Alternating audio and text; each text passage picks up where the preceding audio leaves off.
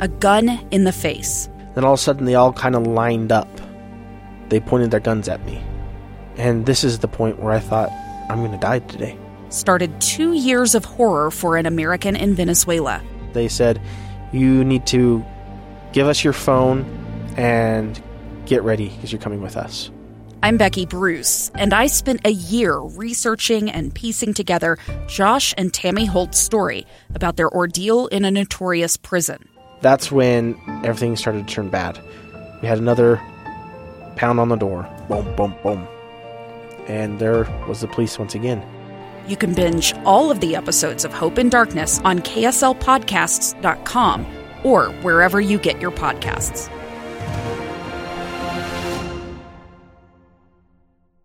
Inside Sources. Welcome back to Inside Sources here on KSL News Radio. It's great to be with you today. Really privileged to be joined in studio by three members of the United States Congress. Of course, Utah's own Congressman Chris Stewart, who held his annual security conference today, joined by two of his colleagues, Mario Diaz-Balart, Republican from Florida, and Jim Hines, Democrat from Connecticut. All three joining us in studio to continue the conversation and stay with these questions just a little bit longer. And let me go to you, Representative, and talk about you're on the Intel Committee. You're dealing with a lot of those national security issues. What is it that most of us are not thinking about that maybe we should be thinking about as it relates to national security? Yeah, I'm not on the Intel Committee. I'm on the Defense Committee of Appropriations. Thank you. Which, by the way, funds defense and Intel. No, I think it's interesting. You know, one of the things that was already spoken about is how this is a dangerous world, and our adversaries and our foes tend to sometimes shift. But let's make no mistake, it's a very dangerous world. And I will tell you, and I don't know if my colleagues who obviously get the same kind of briefings that we get on the defense appropriations, but when you get these classified briefings about the problem spots around the world, I'll tell you what, you leave those meetings just like highly depressed because it's the realization that it is a very dangerous world. And so the world is not what we hope it would be. It is what it is. Yeah. And which is why I think, while there are a lot of important things, obviously, that the federal government does, I think among the most important things that we must do, have to do, is national defense. Yeah. Is make sure that we have the strongest military, and not only to keep us safe, but the stronger it is, the least likely you are to ever have to use it. Yeah, and it is important that we have that funding in place, that when we do send our brave women and men into battle, that we have them armed with the right resources, the right missions, the right focus. And I think this is a really interesting combination. Going back before the break, Representative Hines talked about this idea that it's these principles that the other rest of the world are afraid of. It's the principles of freedom and democracy and entrepreneurship, and so you combine those things. It's an interesting challenge. Representative Stewart, as you look at those real threats that are out there, and you look at our real strength as a nation, now what is it that gives you confidence in terms of moving things forward? It's actually pretty simple. And Jim made this point earlier. You said, Boyd, you were saying about, those principles, those ideas are the things that people are afraid of, our adversaries are afraid of. But at the same time, they're the things that the rest of the world loves and admires. Mm-hmm. And as Jim said earlier in the day, people aren't flocking to immigrate to China or to India or even to Europe to a much lesser degree. People want to come here. There's something special about what we offer here. And that's been true for generations now. And again, I made this point, it's not because we're not better than other people. We're not smarter. The geography here is excellent, but it's not just because of natural resources. It's these ideas that make us, that model to the world, that light to the world. The ideas as described in the Constitution, in the Declaration of Independence, which is a declaration on human rights, about the 10 Amendments, the Bill of Rights, which is a declaration about preserving freedom. Those are the things that I think distinguish us from, the rest of the world and make us what we are, whether we like it or not. We are that example and that model to the rest of the world. Yeah. Representative Hymes, earlier you mentioned South America and just looking at the changes that have taken place there over your lifetime, over the last few decades. I'm going to put you at the lower decades there. This is not the United States Senate, so this is the young guns of the House.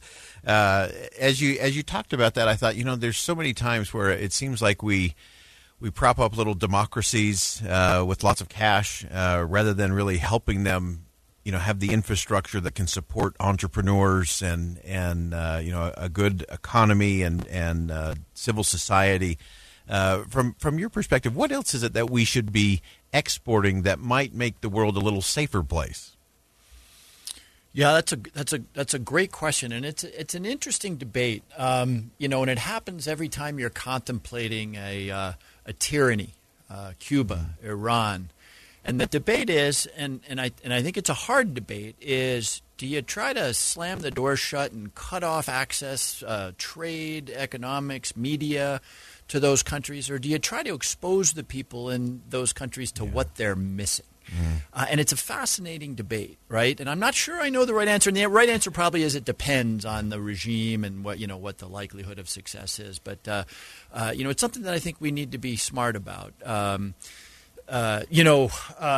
share Mario's anger at the Cuban regime and the frustration. There was a point in time when Fidel Castro was the single longest ruler on the planet. Yeah. And here he is 90 miles from the most powerful country on the planet.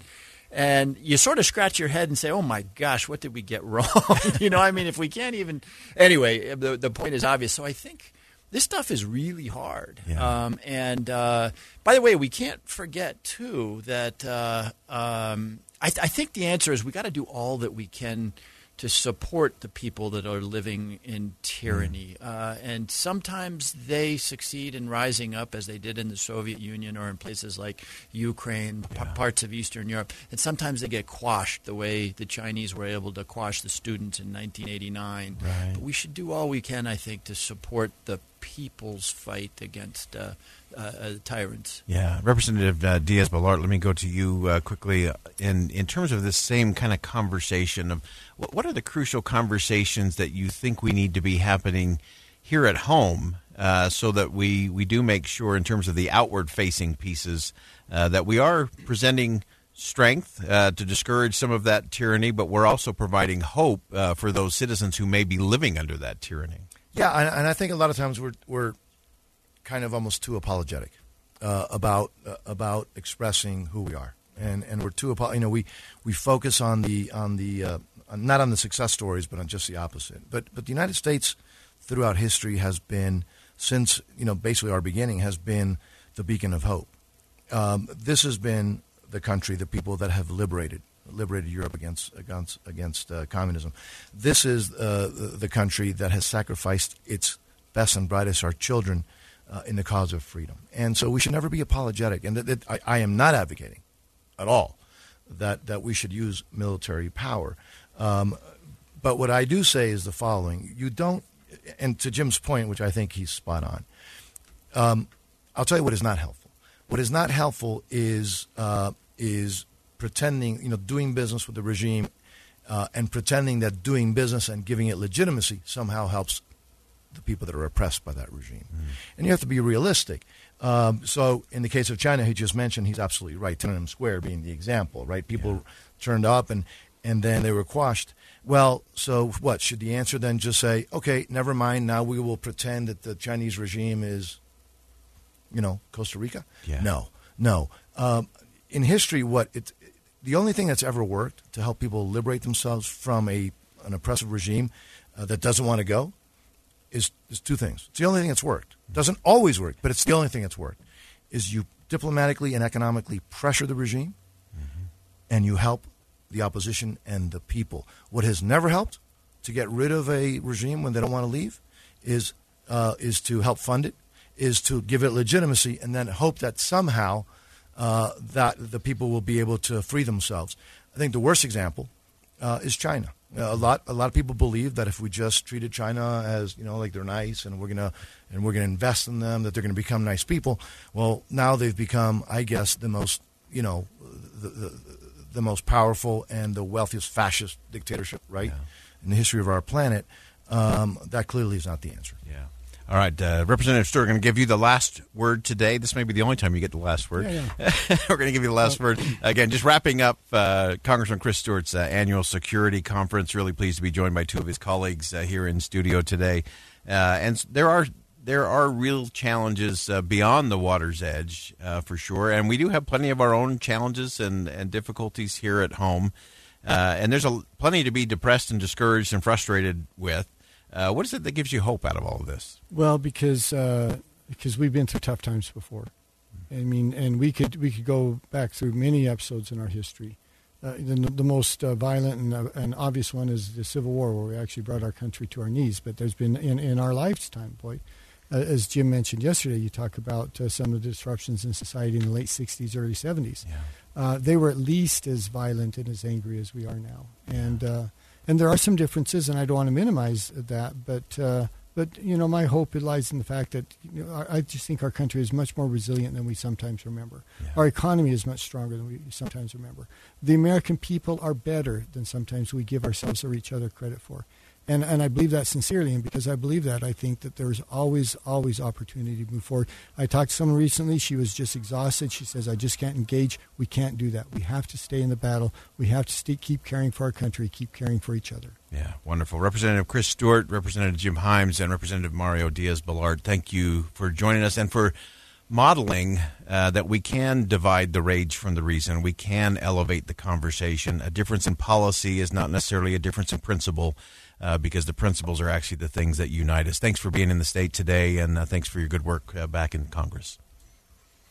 We're going to go ahead and step aside for one last commercial break for hour number one. When we come back, we'll jump into fun things like infrastructure. Stay with us. Much more to come on Inside Sources here on KSL News Radio. A stranger with a gun came upon two teens taking pictures under a rising full moon. But violence is only the beginning of this story. Sometimes I thought, there are no miracles.